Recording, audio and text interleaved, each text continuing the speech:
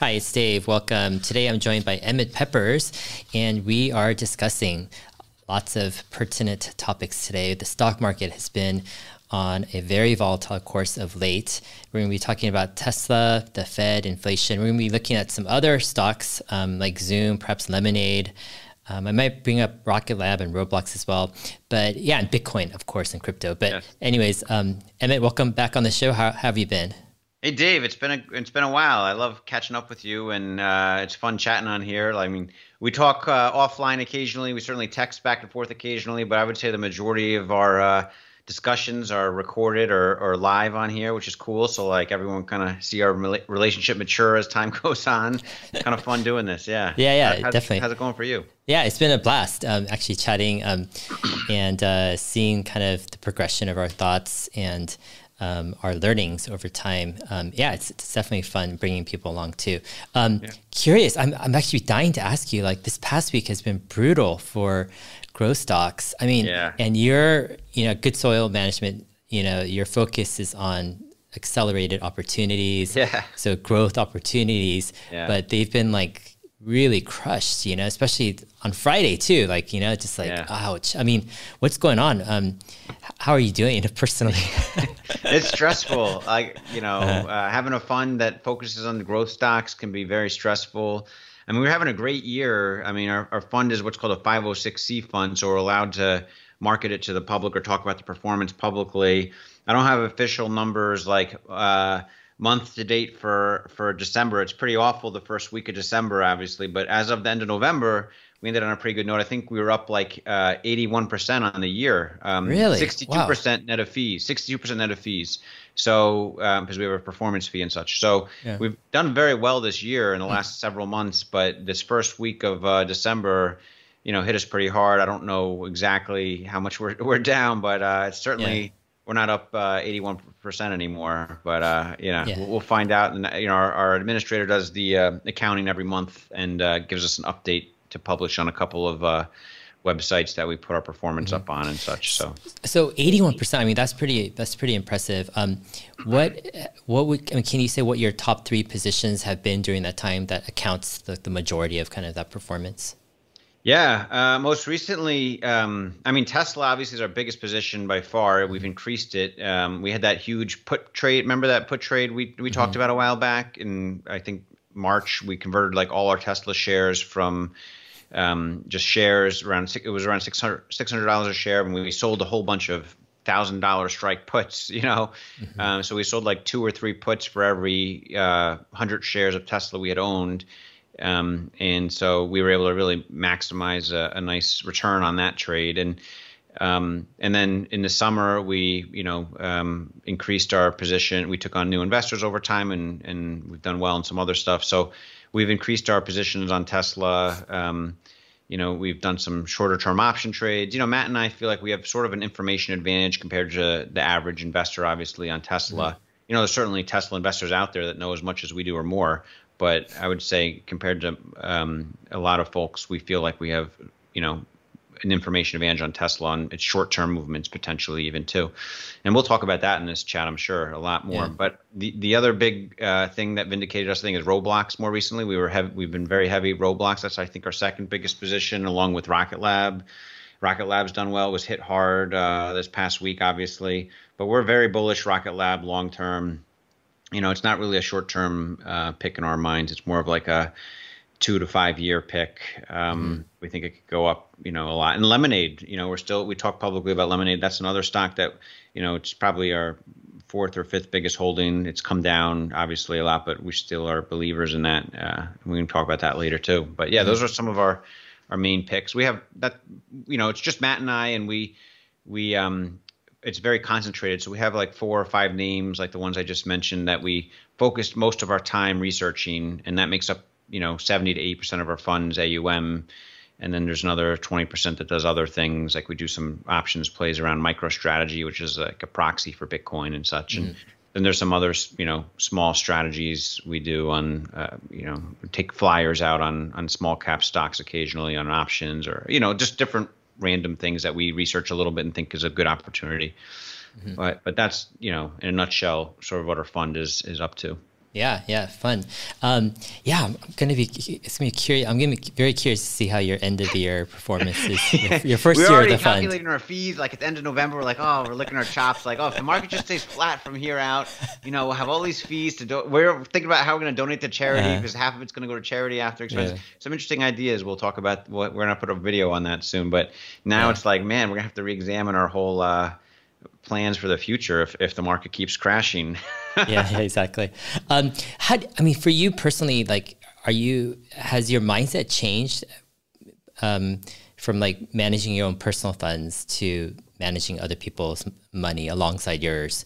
Like, do you feel yourself being more responsible, more conservative, like thinking about, others, having to focus on like this quarter, this year, more than just, a couple years down the road? Yeah, I mean, I think I feel more responsibility of obviously, and I want to research the investment trades more thoroughly before, going heavy on a position. We want to understand it. And so there's more intentionality on the investments we do, more anticipation, planning. We talk, Matt and I talk about it, and he's kind of a numbers guy, and maybe the three of us should chat one of these days. We'll do like a three-way chat. You can interview us about how we do stuff. I don't know, Yeah. but we're a good complement to each other because he's kind of like dives into the balance sheet and the more of like the spreadsheet analysis stuff. He's very good at that and putting investment models together.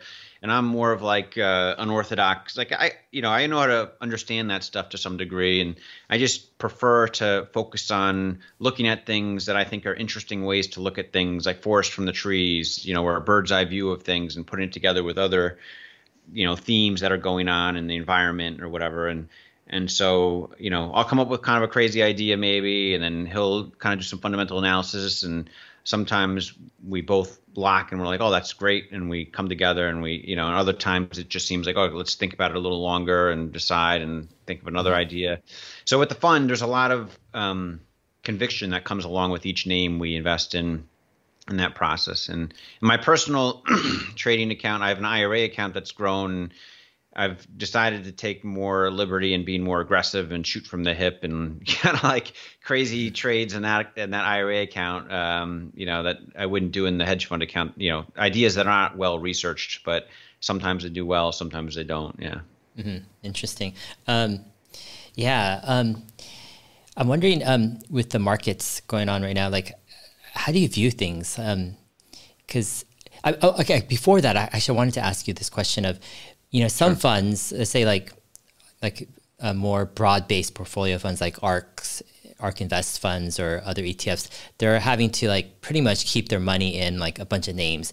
For your fund, are you able just to pull all in cash or just go we have full discretion. We can go to all cash if we want to anytime. Yeah. I mean, we have certain strategies we've employed that we think are favorable for when growth stocks, when it's risk off, and we've done that at times, whether it's investing in like a small cap value name that we like that, we think is undervalued, or, we've shorted some stocks occasionally, mostly unsuccessfully. Like we tried to short Rivian once, and that we were like, I can't do that. We've tried to short some names that we just know, like we tried to buy puts on Nikola a couple times and failed, mistimed it a couple. So that's expensive to short some of these things.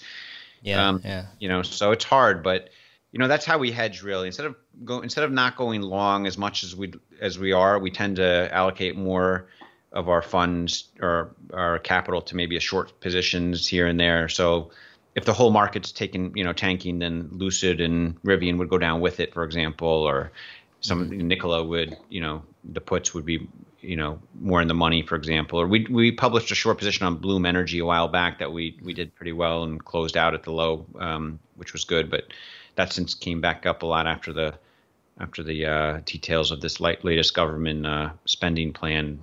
So. Mm-hmm. Yeah. Okay. So the market. So how are you viewing things? Is this kind of downtrend in a sense of growth stocks? Is it just temporary? Do you think there's some legitimate, concern going forward, as for example, the Fed tapering, ending their bond purchases, inflation, on the horizon? Like, what are your thoughts on the market overall? Yeah. First, I'd like to say, like, I speak with very little confidence on macro markets at this time. Like, I don't know which way things are going to go. It's not like the COVID crash was coming and I was like, oh, there's a good chance that the market's going to crash. Like, I don't think there's a good chance like the market's going to crash. Doesn't mean it won't crash. It could. Um, I also think there's a good chance this could be like another one of those fake outs in the market where the growth stocks and macro markets are having a nice 5 or 10% correction downwards, people start freaking out, and then they zip right back up, going up to new all-time highs again after that. I think in the long term, interest rates can't go up too high. I mean, I feel pretty confident that interest rates are never going back up to like 4 or 5% anytime in the foreseeable future.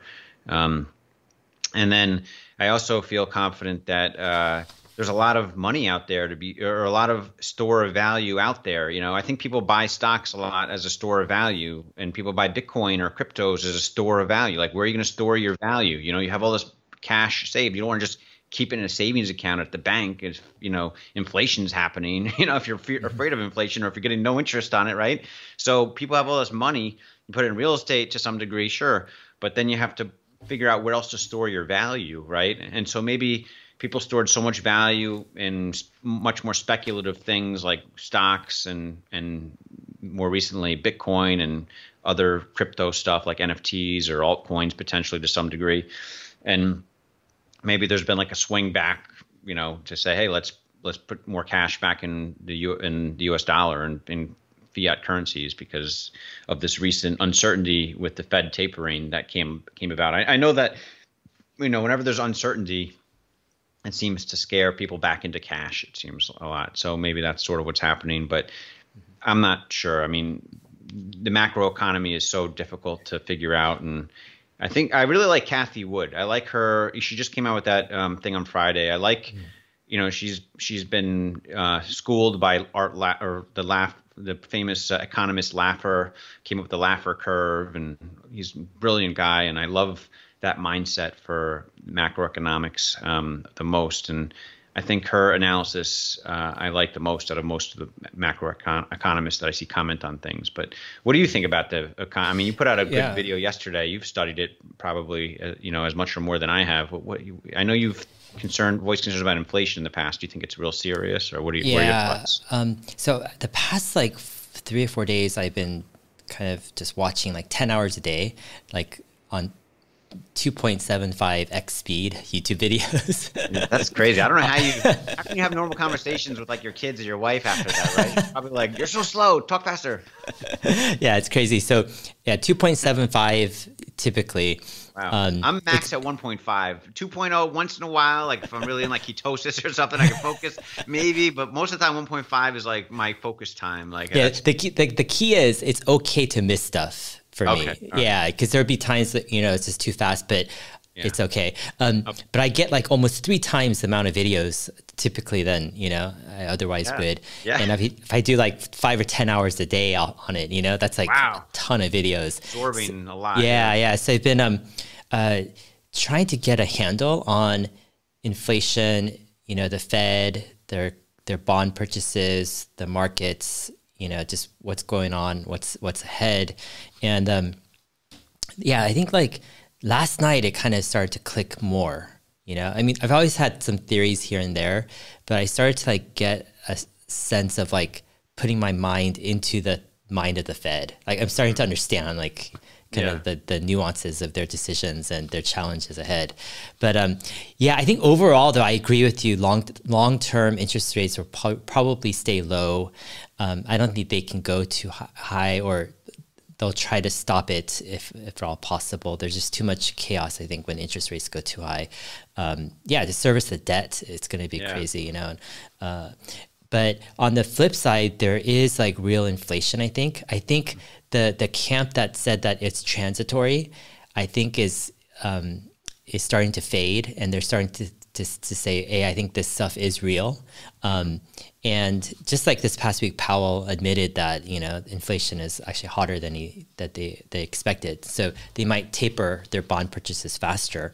But this is actually, I'm kind of getting, I wouldn't say concerned, but I am seeing like, wow, this could cause volatility. like, and uncertainty for the next several months out. And basically the dilemma is you've got this overheated kind of inflationary environment, and the Fed is coming in, they completely misjudged it. So their only kind of, weapons right now is they're going to stop the bond purchases, but that might not be enough. So then they have to okay. What does it even do, mechanically, when they stop the bond purchases? I mean, can you? Well, what do you? So, I'm trying to. I try to figure that all out, but and I've thought it through. But what is it? Let's explain to people. What does it do? Yeah. So when COVID happened, the Fed basically unleashed a crazy amount of hundreds of billions of dollars of liquidity into the market. So they basically bought up any bond or loan or collateral that was basically in trouble. They just injected money into it. Okay. And they even bought up bond ETFs, basically anything that where companies were having kind of a shaky uncertainty. They just shored up all the lending, So basically that's why you didn't see many companies go bankrupt at all during the past couple of years, because the Fed was backing up everybody and everything by just injecting, just a ton of money. And so what they've been doing is every month since then, they've been basically buying up $120 billion worth of bonds. And this is a variety of different bonds, but it's basically injecting money into the system. So lending is super easy. And these companies, no one's going to go bankrupt because they can lend anything as much as they want, right? This is the lending market. And so this is the ending. The Fed tapering is basically they're going to lower the bond buying by $15 billion per month. So this month it goes down to $105 billion, next month $90 billion, et cetera, until the summertime is supposed to stop. But they still have on their balance sheet a ton of bonds that they're keeping still. So Powell just said this past week that they might consider speeding up the taper. So they might perhaps even double the amount. So it'll go down, maybe by 20 or 30 billion per month.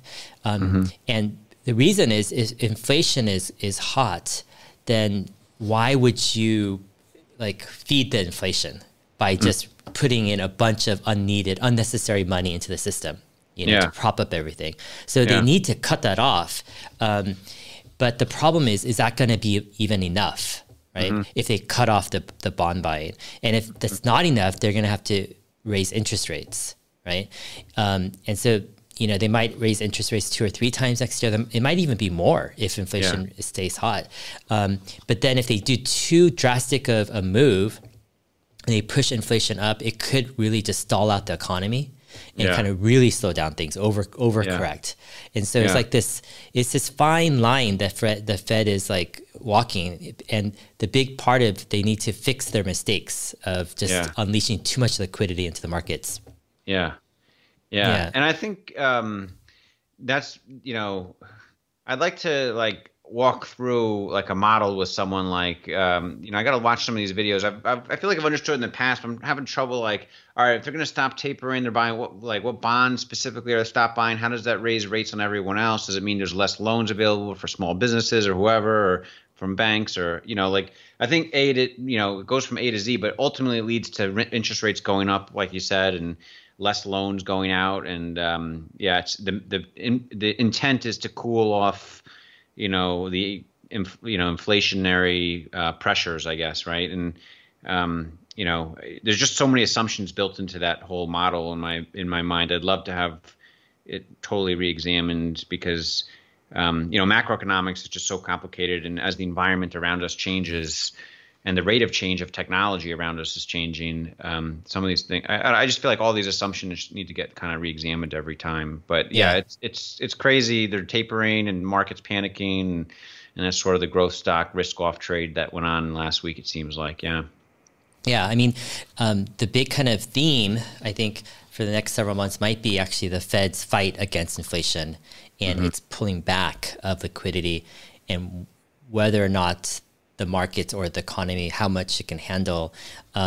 So yeah, I mean, I think this whole risk off theme, it's obviously going to be in cycles, because you're not going to have risk off, and it's like risk off and then a rebound. One step back, two steps forward. Exactly. And it messes up people psychologically because they don't know what's going on, right? It's like a, yeah, it's like vertigo, right? It's like, you don't know where you are. Yeah. It's hard to really figure it out. It's so busy and I mean, in the headlines, just everything's inflation, it's just, it's in everyone's head right now for sure. Yeah. Yeah. But yeah, I think that what's happened in the growth stocks is like kind of to be expected. And Bitcoin and crypto, a lot of people aren't equating it to what's happening with the Fed, but it feels like, it's correlated in a lot of ways. Like Bitcoin, crypto is a speculative asset, just like growth companies, not in a negative sense, right? It's speculative in the sense where all growth companies are based upon the future, right? Earnings for crypto, a lot of it is based upon the future growth. So in that sense, risk off hurts Bitcoin and crypto. We saw this crazy crash. Did you see that? Bitcoin, Saturday night, right? Or Friday night? Crazy. Friday night it was, I forget. But it was down like 20% in the middle of the night. Like I looked at it and I was like, holy crap. Friday night, crypto, everything's down like 15, 20%, like in a few hours. It was insane. It's come back a little bit, but it's still down, probably like 10% from where it was on Friday trading hours, right? I mean, it's, yeah. So when we're talking Sunday night, we have no idea what's going to happen tomorrow, Monday, but crypto is not immune to this. I mean, people think Bitcoin's a hedge against inflation or a hedge against, the Fed doing stuff. No, that's not true. Maybe in the final version of Bitcoin 20 years from now or whatever, when it's kind of matured and up to where it's going to be mostly matured. But, there's a lot of speculation in Bitcoin and crypto between now and then, and speculative assets and, are going to go up and down with the markets, in a very volatile way, I think. Yeah, definitely. I think in a lot of ways, crypto and growth stocks benefited from the Fed unleashing a lot of liquidity. Kind of like I kind of look at it as like it was a free Fed put, where it was kind of a at the money put, meaning that they weren't going to even let it go down at all, right? The markets, and therefore you could do a risk on trade. You could just like pile on whatever can give you the best return. But now the Fed they're still doing a free put on the market, but it's not at the money anymore. They're moving it down out of the money. Yeah, and the herd is starting to get in front of that early, and that's what's causing the down movement. I like that way of looking at it. And another way I was thinking about it is, you store your value in stocks, bonds, Bitcoin. A lot of big popular thing is crypto and Bitcoin now and growth stocks, and then you can store some value in cash, fiat, US dollar, cash is trash. That's kind of what the mindset most recently with inflation and all this money printing. But every once in a while, I feel like cash, the value of cash relative to the growth of crypto stocks is going to zip up 10 or 20% real fast, and this is like one of those times where the value of cash, being long cash the last week would have been very beneficial, and then you could buy the growth stocks or crypto at a much better discount with it now if you wanted to, for example, versus if you had held that instead for your store of value. So it's like a diversification mindset that's kind of evolving in my head of like maybe it's a good idea to have a more amount of cash, on hand for these times, just to kind of, I try to have some cash, some dry powder available, but maybe I'm going to be more intent on having even more available for these times. Yeah. Just today, I cashed out a bit of crypto for cash, and because I feel like it just feels like the risk kind of reward like ratio is not as clear, going into I think the next several months. I mean. Yeah. But I agree with you. Sometimes just having cash for opportunities when the fear gets really like extreme, like that's kind of what I kind of look for. Like, I think two things. One is I want the fundamentals / like the core of whether it's a company or asset or whatever to be really strong. So I've been looking at, just different of the hardest hit stocks out there, trying to come up with some valuation models myself of, what's the strongest ones. And then when you when I look at some of the companies that have compelling kind of valuations, and then you add on perhaps like extreme paranoia or fear, just like the market's like let's say over 3 or 4 days, it's just like it crashes. The second day is like it does green in the morning, but then goes down, goes down a little bit. The third day is going down more. Everyone's just freaking out. But then you have like your few names that you're picking up, perhaps with some long-term dated, calls or something. But yeah, that's kind of like, brewing in the back of my head. I think it's a wise strategy to have cash and have that watch list of like hot stocks that you really like, but you wait for the next crash and just pick a few of them up then. So regarding Tesla, I've been thinking Tesla was hit pretty hard on Friday, especially. I think like all these, what I noticed was a lot of the growth stocks, the safer growth stocks, the growth stocks that hadn't been hit before got hit big, like Shopify and Tesla and a few others. I mean, I'm following CrowdStrike, which is like a security company, but a bunch of these kind of more solid growth stocks are getting hit. And like, I think there's some risk going forward in the next few months, especially if the environment, like we've had a big bull run for quite a long time. And it could be, I don't know, if there's some bumpy times, there could be some risk for Tesla. But on the flip side, I've been thinking about this, like 2022 is like one of the most exciting years for Tesla that I can think of. I've been looking forward for 2022 for a long time. With Austin and Berlin and just the ramp. And I don't think people are fully grasping the impact it's going to have on the financials and especially the profits.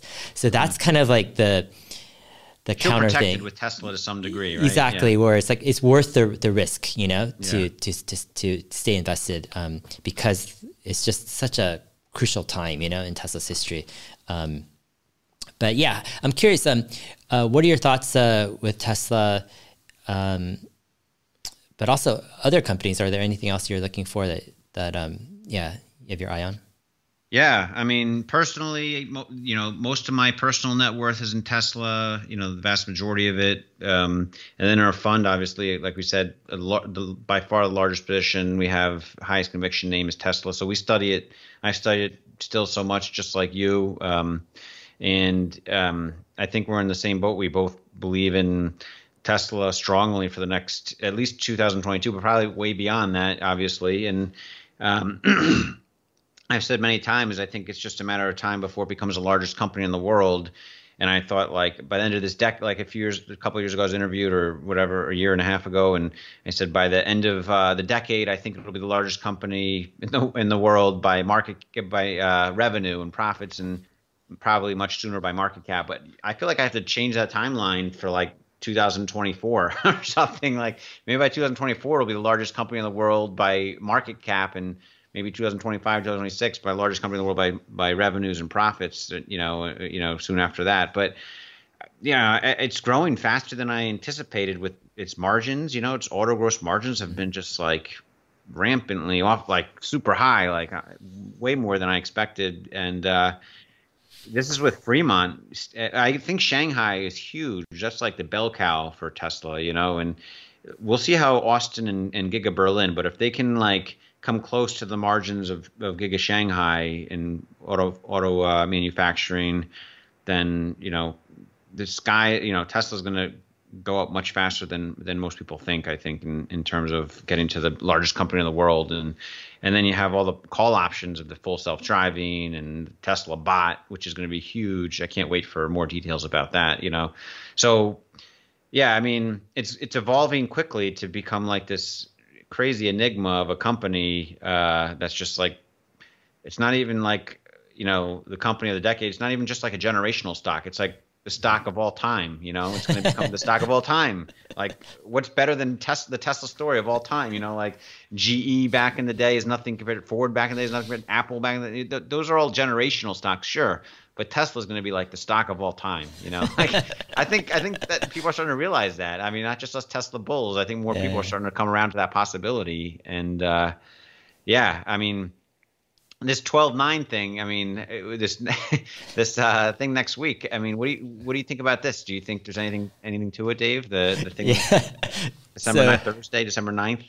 yeah. I don't think there's really anything to it, but I'm not gonna sell cover calls next week. If just like I don't think there's anything to it. Obviously, I mean, to me, I've looked through the hints, whatever. Yeah. Here's my theory: when Elon Musk kind of gives a hint for something, it's not too cryptic. It's a little bit cryptic, but it's Not so secretive that it's exactly like really that you have to do numerology and astrology, all this stuff. Yeah, Like it's pretty straightforward for those in the know. But what the 12/9 kind of crowd is doing right now, it's making it so complex. You know that to me that's not Elon's MO. He's more straightforward. That's my opinion. Yeah. Yeah. I mean, I think you're probably right, but I do think there's somewhere between like a 5 and 20% chance, mainly because of the fact that he hasn't been selling discretionary shares the last few weeks. Like Gary Black's been tweeting regularly about, these latest share sales are part of that plan that was put in place months ago, but Elon hasn't sold any discretionary shares the last couple of weeks, and he wouldn't be allowed to if there was material information coming up soon, such as on December 9th. So you got to wonder, why did Elon stop selling discretionary shares suddenly, maybe around the time the board met to decide on a stock split? I don't know, pure speculation. But I think, there's a chance that there is something material coming out later this week.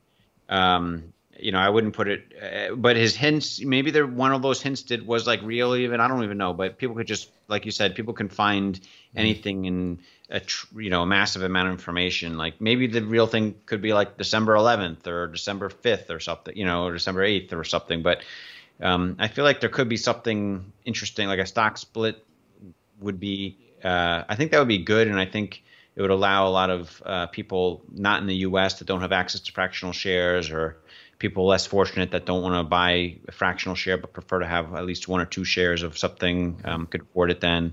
So there's a lot of benefits to having a share price, in the $100 range or below, obviously. So we'll see. But I wouldn't say it's zero. I would say it's more like 5 to 20% chance, somewhere in there. Yeah, I would agree. I mean, I'm not saying it's zero either. I mean, probably 10, 15% chance the stock split, maybe.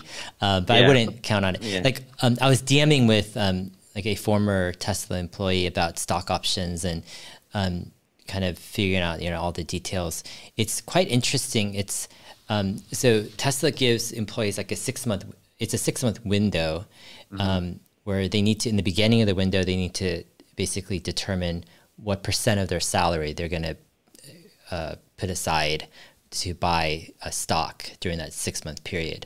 And they could I think they could lower the amount, but they can't go up, they can't raise the amount, the %. So that the maximum is 15% of their salary. Wait, I think is that 15%? I forget exactly what. It's probably right. That's probably about right. Yeah, don't quote me on this. But then they get to purchase, at the end of 6 months, they get to purchase Tesla stock at a discount to the lowest price within that 6-month period. Window. Oh, wow. Yeah. And then they could turn around and sell it right away, or they could keep it, right? But the problem is if the stock price is too high, let's say it's like $1,000, they have to buy whole shares. So employees aren't able to get all the stock, all the stock shares that they want to with their stock options, because the stock price is too high. Therefore, it's actually much better for the employees if the stock price is lower, like $100, $200, $300. But $1,000, you're having a lot of people not be able to get their full amount, right? And so for me, that's actually a pretty compelling reason to do a stock split.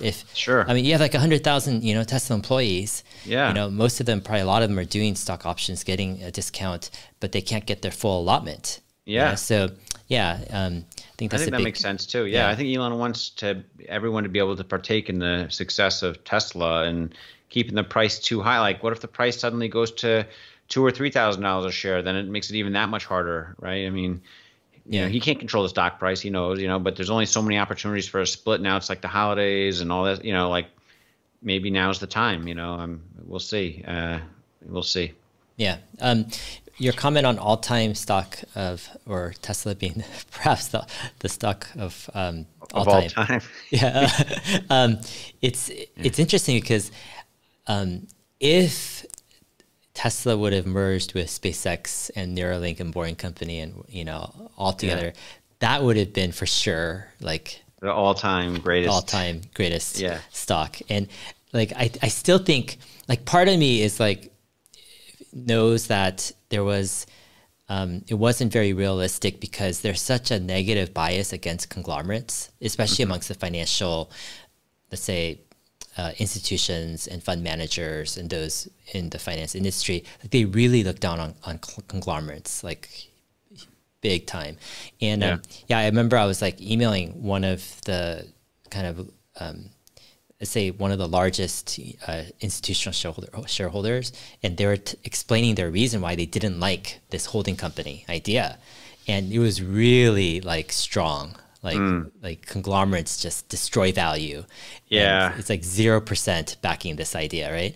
But on the flip side, I think it's an exception, because if there would have been an X holding company, ultimately, I think the value that's created with SpaceX and Neuralink and everything else is so great that I think it's different. It's not an alphabet company, right? We're talking about just historic companies. I think if they were all together, for me, I think actually sure, there would be a short-term discount, but over time, the value created by these companies would be so immense.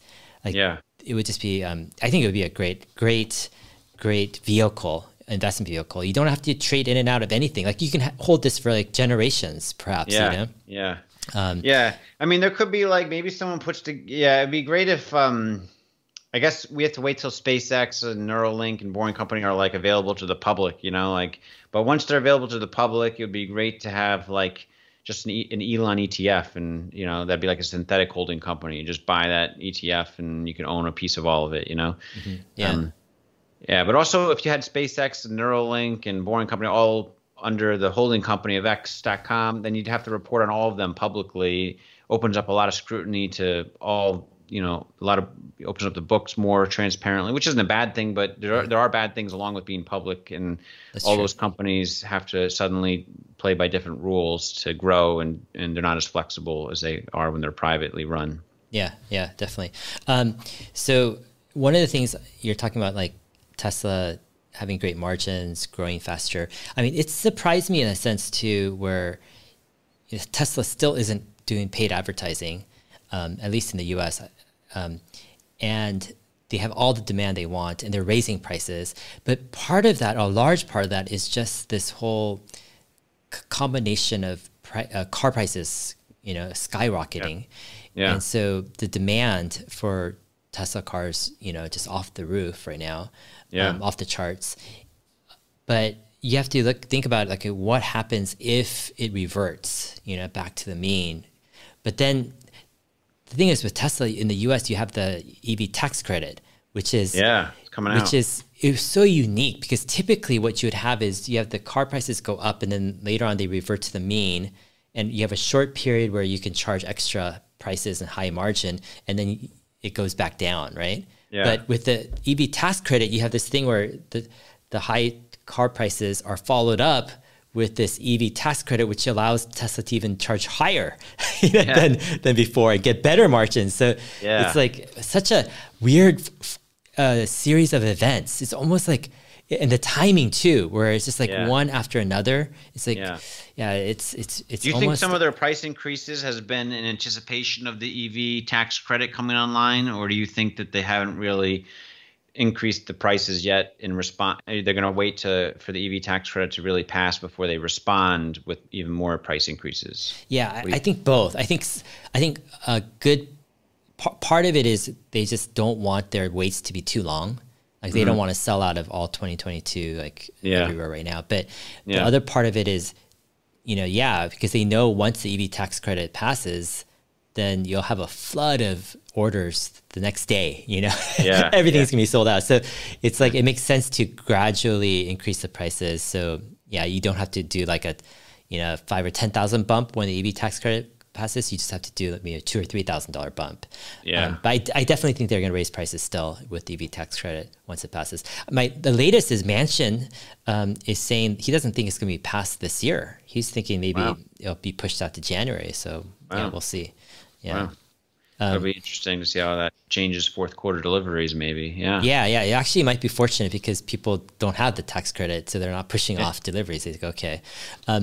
So, hey, a personal question here. So I've got a Model Y reservation that I haven't done anything with. So Tesla's been pressuring me, saying, "Hey, you have to do something with it, or else be canceled, etc."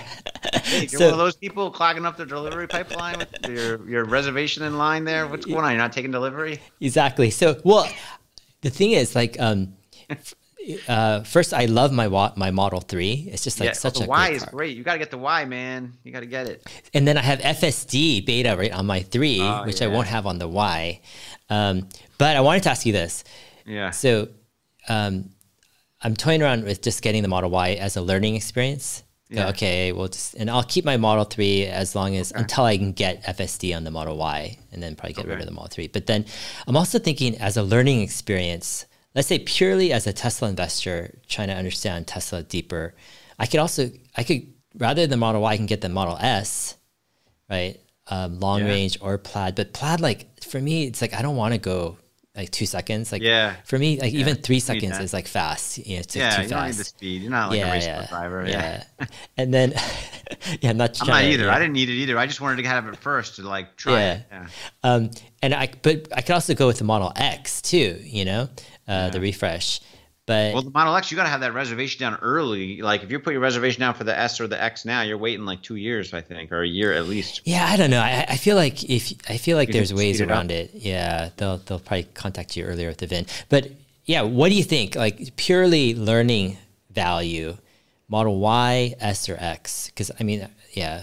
I think X. You gotta go X. Really? Yeah, for learning value, because then you get the SUV experience, plus you get like the maximum technology, like cool technology stack within it, like between the doors and all the fancy luxury stuff they're going to put into it, like I think, the X is what you got to go for. Yeah. Really? Because I was thinking the Y because it's the main car they're going to push in Austin and but you already know it's Berlin. the main car. I mean, you don't need to reaffirm that it's the main car, right? I mean, you want to like just understand like how special Tesla's products can really be, and you already know the Model Y is like the best car out there. I mean, we already know that. I mean, you had the Model Y right before you I had the got Model Y, right? yeah. So how different is it from the 3? Because you had the 3 too, right? Yeah, I had the 3 and then traded for the Model Y. And the Y, is just a nicer, bigger, higher up-seated Model 3 that's a little bigger and, had a little bit newer technology stuff in it, but yeah, I love them both. Model Y is for the value. Model Y is like amazing for the value, But if you want to just kind of explore the technology Tesla has to offer, and you're willing to pay up a little bit for it, maybe sell like 10 extra shares of Tesla for it or something, then like the Model X, the price point of a higher Model X,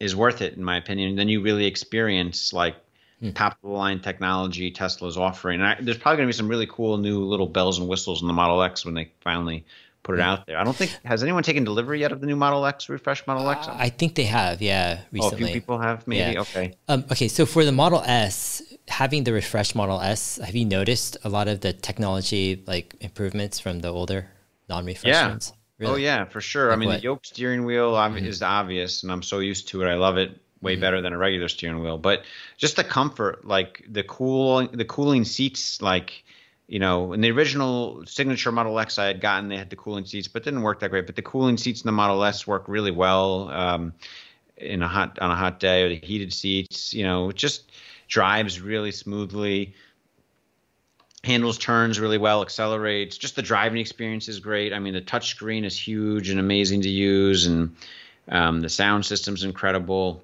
noise cancellation, everything. It just is like the ultimate luxury car now. No complaints. Yeah. Oh, wow. Are you thinking of getting the X too?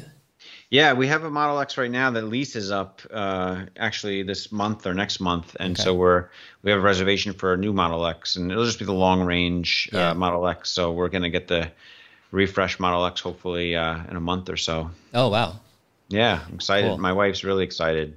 She's asking me like, "Oh, I want like these special wheels or this." I'm like, the order's locked in. If we try to change anything, we're back at the end of the waiting list probably. So, Yeah, yeah, but I think it'll be nice. I think she'll like it, and yeah, I'm looking forward to drive it for yeah. sure. Interesting. Yeah, it's Yeah. like, man, the price for the X is like it's gone up a lot. It feels like, Yeah, we got it in at the yeah, before it went up too much. We got our order in. Yeah, but it yeah. has gone up. Yeah, it's gone up. And the Model Y, you got it in. You probably got that order in before the price increases, I would think, right? Or before a few of them. Yeah, I mean, I had to change it because I had just a long range, I think, before, and then so it's like maybe 4,000 off the current Okay. But config. yeah, you could even take Yeah, delivery of that Y and just like try it out for a few weeks and probably no, sell that's it true. for more money than you bought it for, even, I bet. Right? I mean, Yeah, it's a hassle. it is a Yeah, hassle. It is a yeah, hassle. yeah, yeah. Yeah. Interesting. Yeah, I would imagine like the Cybertruck would be the car to get Oh, you know, yeah. like, to learn, you know, more about Tesla because that they're Yeah, gonna try that's gonna have some everything crazy new under the technology, sun. right? Yeah, Yeah, with what that do you think thing. about that splish splash like tweet that Elon? Do you think the Cybertruck's going to be like a boat or submarine too, or something like? I feel like there's something there when he said the splish splash. I don't know. He's talked about it before. I feel like there's going to be something special with the water with the Cybertruck. I don't know. What are your thoughts about that? Yeah, I don't know. I mean, that's Not a submarine. He's talking yeah, about the it's pretty. James Bond submarine. He's like wanted to build one, or rumor Yeah, has it yeah. that he has like a working submarine that he built or something. I don't know. Yeah, yeah. Yeah. Yeah, that would be crazy. I'm just thinking quad motor, that thing must be going, that thing must go so fast, you know, once they release that. It's gonna be Yeah. crazy. Yeah. And the whistle. Do you think there's anything cool to this cyber whistle? Do you think you think it's just a regular whistle, or do you think there's something weird about it, like something unique about it, that, other than it just being a whistle? Yeah, it could activate something. I never thought about that. What are Yeah, your I'm thoughts? wondering if it does something like that, like Yeah. some high pitched noise that somehow it does something to your Cybertruck to come get you or something. I don't know. But then who do you know? How do you know if it's someone else's Cybertruck that hears it and comes get, That's true. Yeah, maybe yeah. they all have different pitches and you tune your pitch to your Cybertruck or something. Yeah. I don't know. Who knows? Did you ever watch Knight Rider? Or, Yeah, I yeah, love that back in show. the day, Yeah. like you had the headlights, you know, back and forth. Like they could do Yeah. something like that. You blow the whistle, and then the headlights turn on. It's like red or something go back and forth, like the Yeah. car is waking up or something. You know. That could be cool. Something yeah. like that. Yeah. All right, moving on here. So a couple other names. I'm curious to hear your thoughts. Have you guys looked into Zoom as a kind of position? Yeah, and a while back we looked into it, and we liked the company. We thought there was a chance it could be added to the S&P 500 at one point. We had like a short-term options play that didn't go well. At first, it was up like 5 or 10x, and we held on to it, and it became worthless, unfortunately. But it wasn't that a big part of our portfolio. It was just a small kind of bet, so we've looked into the company significantly. We like the product, the company. The thing is, it's come down a lot, obviously, and it was valued like a high growth stock, and now it's kind of like almost coming down to become a value stock soon. Yeah, Like yeah, it's seriously. doing really well, yeah. But the problem I see with Zoom is there's uncertainty with the competition. Like Microsoft Teams. Like Yeah. they're already ingrained in enterprise, businesses, and a lot of the on the ground research I've done with friends or other people and jobs, they end up using Teams more than Zoom. Like maybe in the beginning they used Zoom, but Teams quickly caught up and it's like taking over share. And now there's no reason to use Zoom or whatever. Yeah, I think personally people might still use Zoom. There's a place for Zoom, but I'm not sure it's like going to take over the video conferencing market like the stock was priced for it to do, not too long ago. So, WebEx is trying to get its act together. There's just competition in that space. It's almost becoming a commodity, the video conferencing stuff. And, maybe there's something, we haven't studied it close enough to like feel like we have any kind of information advantage. That's for sure. So we could be really wrong. Yeah. We just don't know it enough to like take a long position and feel strongly about it. What do you think? Have you looked at Zoom much or? Yeah, I mean, it's something I've been looking into more past few weeks. picked up a tiny position, but yeah, it's intriguing. I totally get what you're saying, because like Teams by Microsoft is huge, growing. Video conferencing seems like, yeah, commoditized. So what is the big vision behind, Zoom to fuel the next decade or more? And yeah, I mean, Arc has this idea that they're trying to be the kind of communication platform for business, but then, yeah, I mean, some people say like, hey, with Teams, people don't need a separate, Zoom solution, et cetera. But part of me thinks that the market is so big that there's more than enough space for, Teams and Zoom and others. But yeah, I think the stock's at 183, but when I look at the numbers, the valuation starts to actually make decent sense. Yeah, it's like, it's starting to feel like a value play. Like, wow, it's like a good value play. Yeah. Exactly. It only goes so low, right? It can't go below a certain like PE where you're like, that's insane. Yeah. Exactly. I mean, yeah, it's so interesting. If you do some charting from like pre-COVID levels, some of these high flyers are coming back to kind of the trend line, which is insane. It's like you think that COVID changed their trajectory completely, but it's like coming back. Yeah, fascinating stuff. Lemonade. Earlier, you said that you guys have strong conviction. Yeah. I'm kind of wavering a lot. I actually reduced my position recently by like 25%. I might do another 25%. But my big kind of thing I'm having a hard time grasping with Lemonade is, like, on one side, I understand the long-term potential. It's in a huge, huge market. Yeah. They've got some decent values, some competent management. I love the management, like they're smart guys, they know what they're doing. They seem to really empathize with the customer and try to deliver the best product. But on the flip side, my concern is the marketing spend and also the churn rate. And like, they don't really publicize like how many people are leaving, but when I work out the numbers, it is a lot that they're spending. I think that's kind of the core of one of the big things of the Lemonade business model is it's so dependent on marketing, like cost of acquisition for each customer, and you have to factor in the people leaving as well. And when I take a step back, personally, I want to be heavily invested in a company that doesn't really need marketing spend to grow, but they use marketing spend to accelerate their growth. That's fine.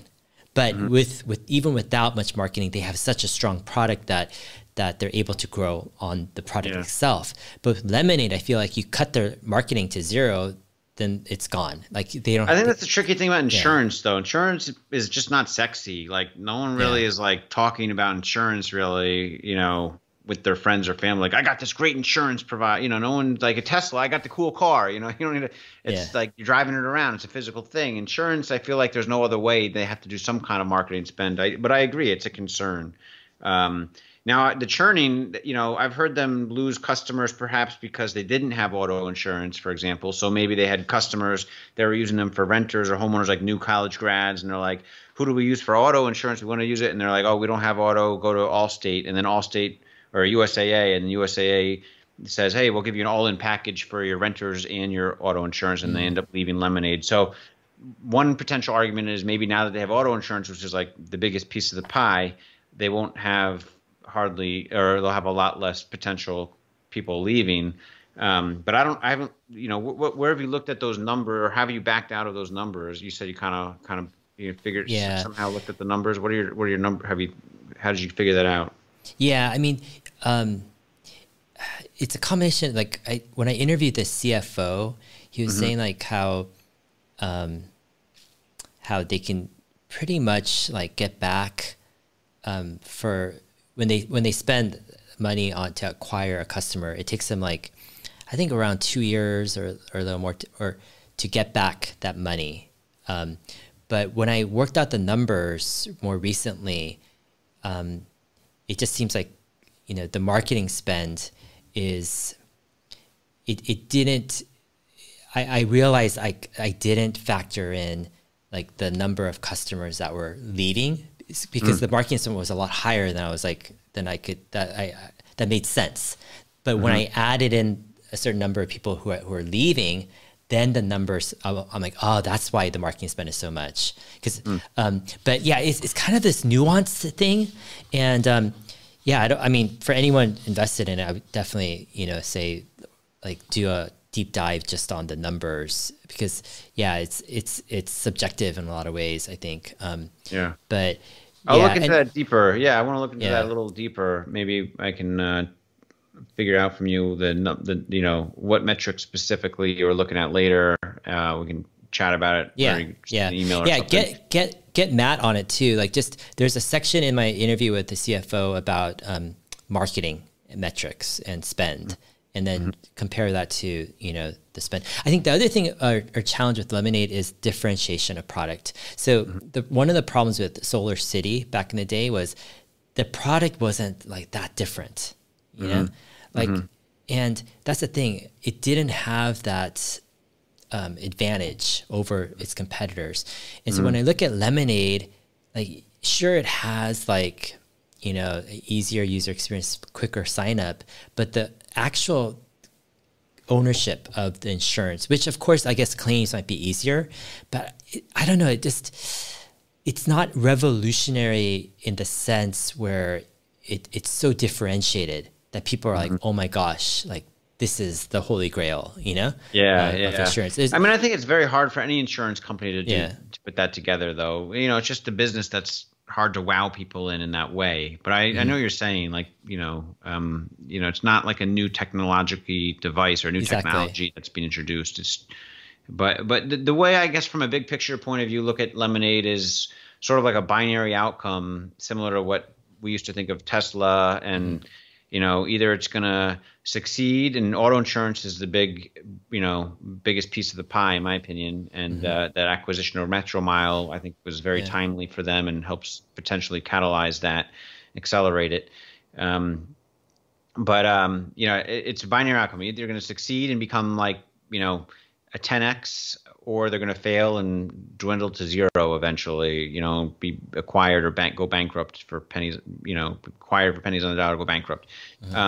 So I feel like you just have to kind of analyze it like you're saying, and kind of put your own probability weightings on those kind of two outcomes in a way. And they might take 5 years to play out, but sort of like that's how it was with Tesla in 2011 to 2018 almost, like that whole time it was like you had to view it as a binary outcome. It's either going to succeed wildly or it's going to go bankrupt, right? And it's risky. And they have enough cash on hand to survive, for a while, if they're not making more money. So I think the next 3 quarters, I think they're going to complete their Metro Mile acquisition within like 6 months. They did a couple of the Daniel Shriver, the CEO, did a couple interviews in the last week or two.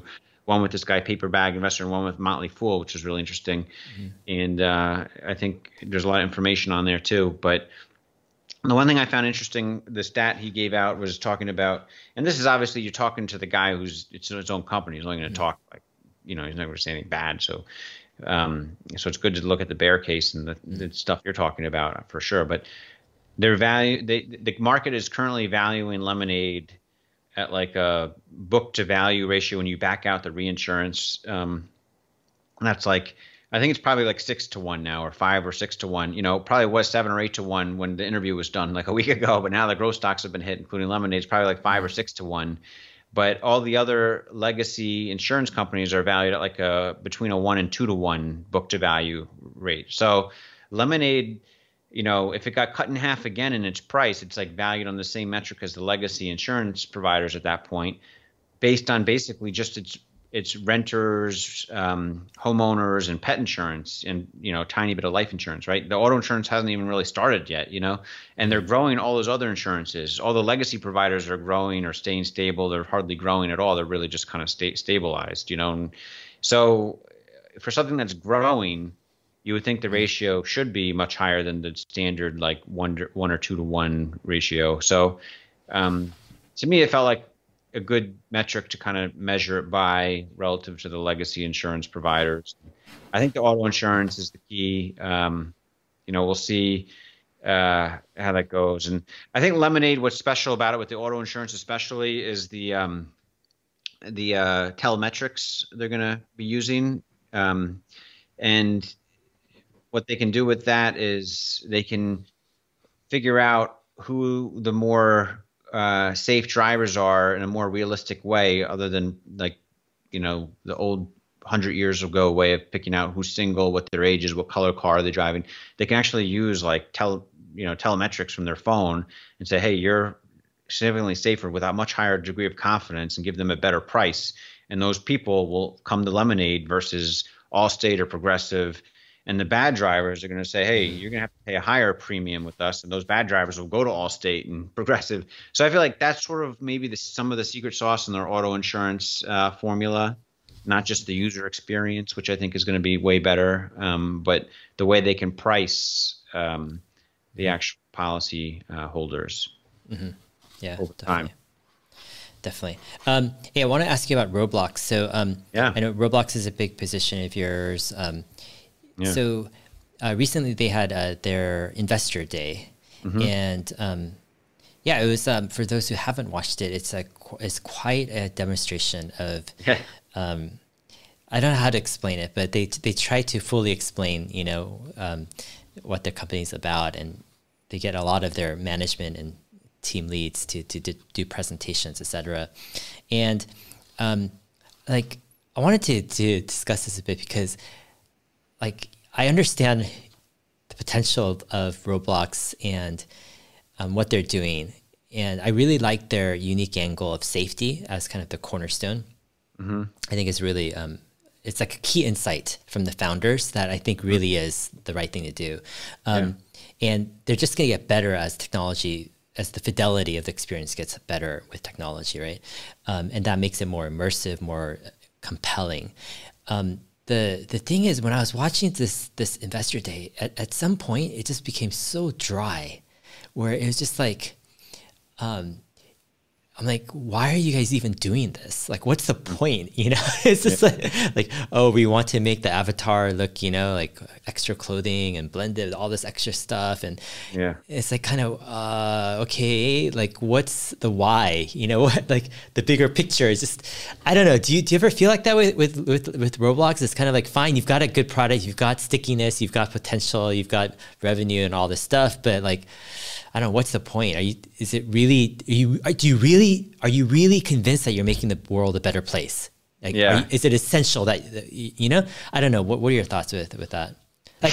Like when I compare it with Tesla, it's like, hey, the world is like in a crisis, right? It's like in a climate crisis. We need to do something, to save the world. It's like, it's so straightforward, the why. With Roblox, it's kind of like, okay. Well, also Tesla, what attracted me to Tesla was like, oh, the technology is cool. Like, when I first bought the Tesla, for buying it for a greener world was not the main reason I bought a Tesla. The main reason was the technology was super cool, And so people that are interested in like, this coming like metaverse or whatever you want to call it, like, this new technology of like being in virtual worlds and immersed with, your friends online. Our kids are growing, a lot of our kids are growing up in this type of new culture. It's fascinating. To me, I found it fascinating.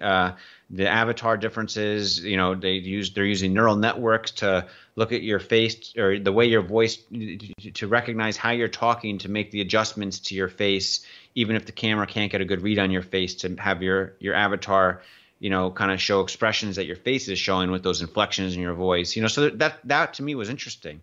Some people might not find it interesting, but I think there's a lot of people that are very curious and interested in how we as individuals are going to be able to be projected into the virtual world in social spaces. It's like a new world we're entering for a lot of people that are very open to it and want to be a part of it, a whole generation of people.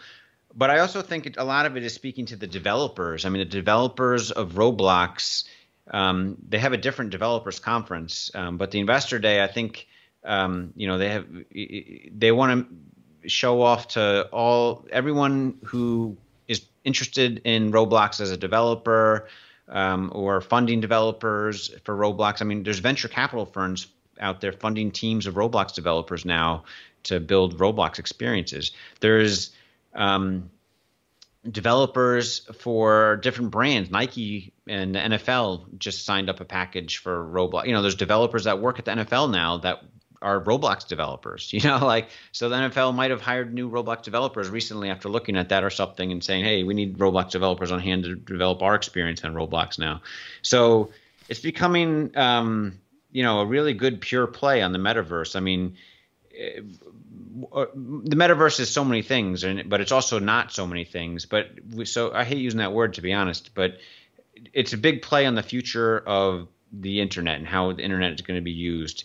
I think it's going to be the way that people interact with the Roblox platform, how social it is, how encompassing it is. It's like one blogger who I really think understands it well called it a company town on his blog, and maybe I'll send it to you and you can put it in the show notes later because it's really fascinating, his blog. But it's basically a blog about like, so you want to compete with Roblox, and it's like explaining how it's like impossible to compete with Roblox at this point. You better just join them or something, there's a lot of places like Steam or Sandbox trying to do it, and they're likely to fail for this and that reason. But Roblox has gotten so big so fast and has that self-fulfilling flywheel loop going on.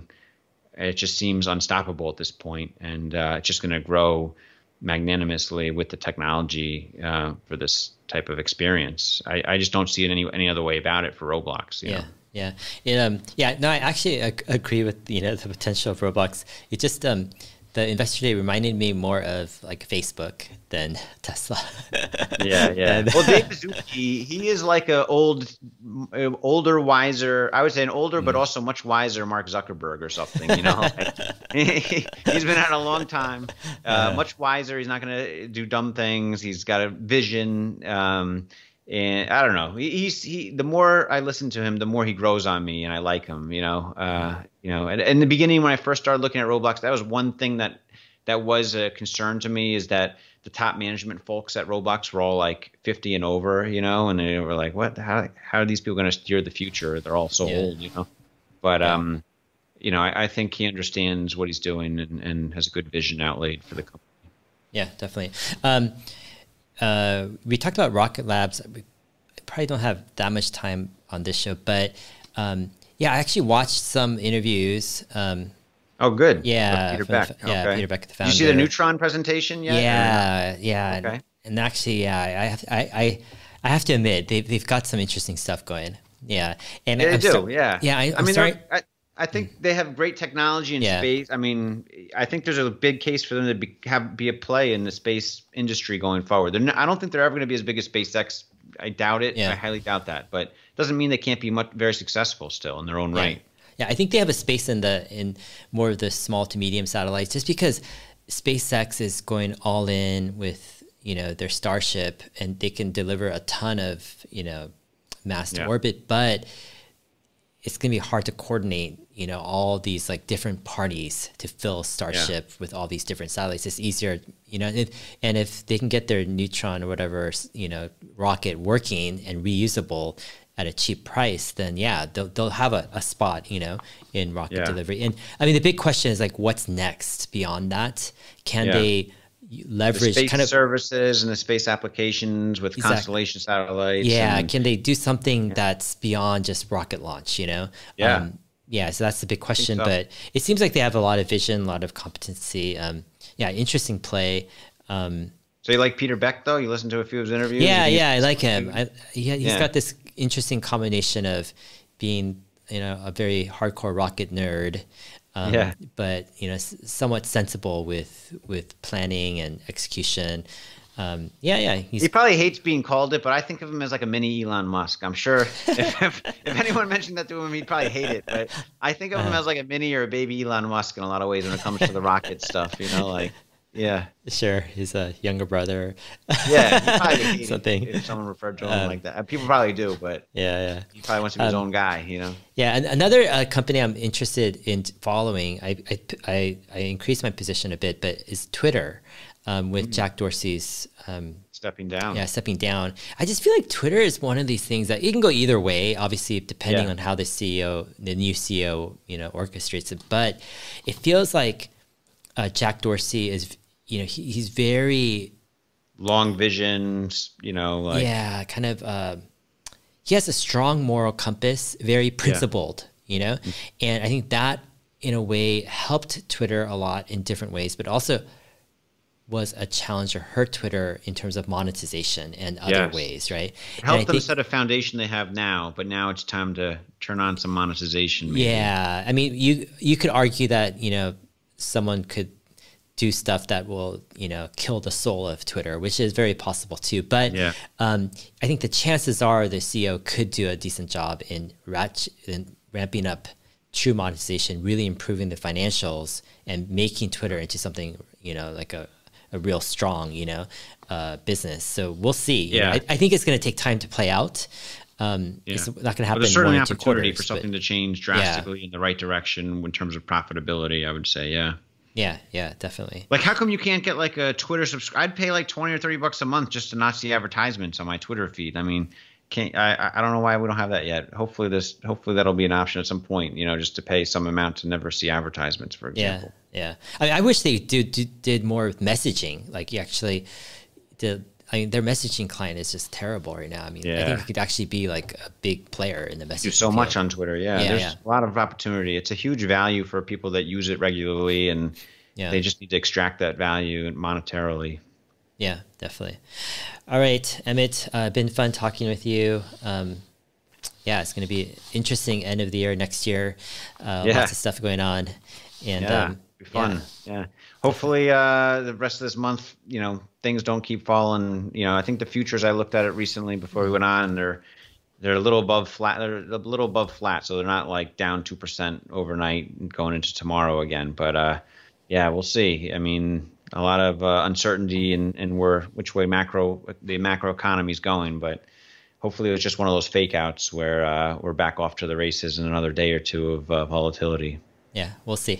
I'm a little doubtful of that, but we'll see. That's what the market wants us to be doubtful. The market can't go back up until most people are doubtful. That's what I feel like. It does the thing people don't expect almost, Yeah, definitely. All right, Emmet, take care. Have a good week, and definitely see you next time. You too. All right, bye.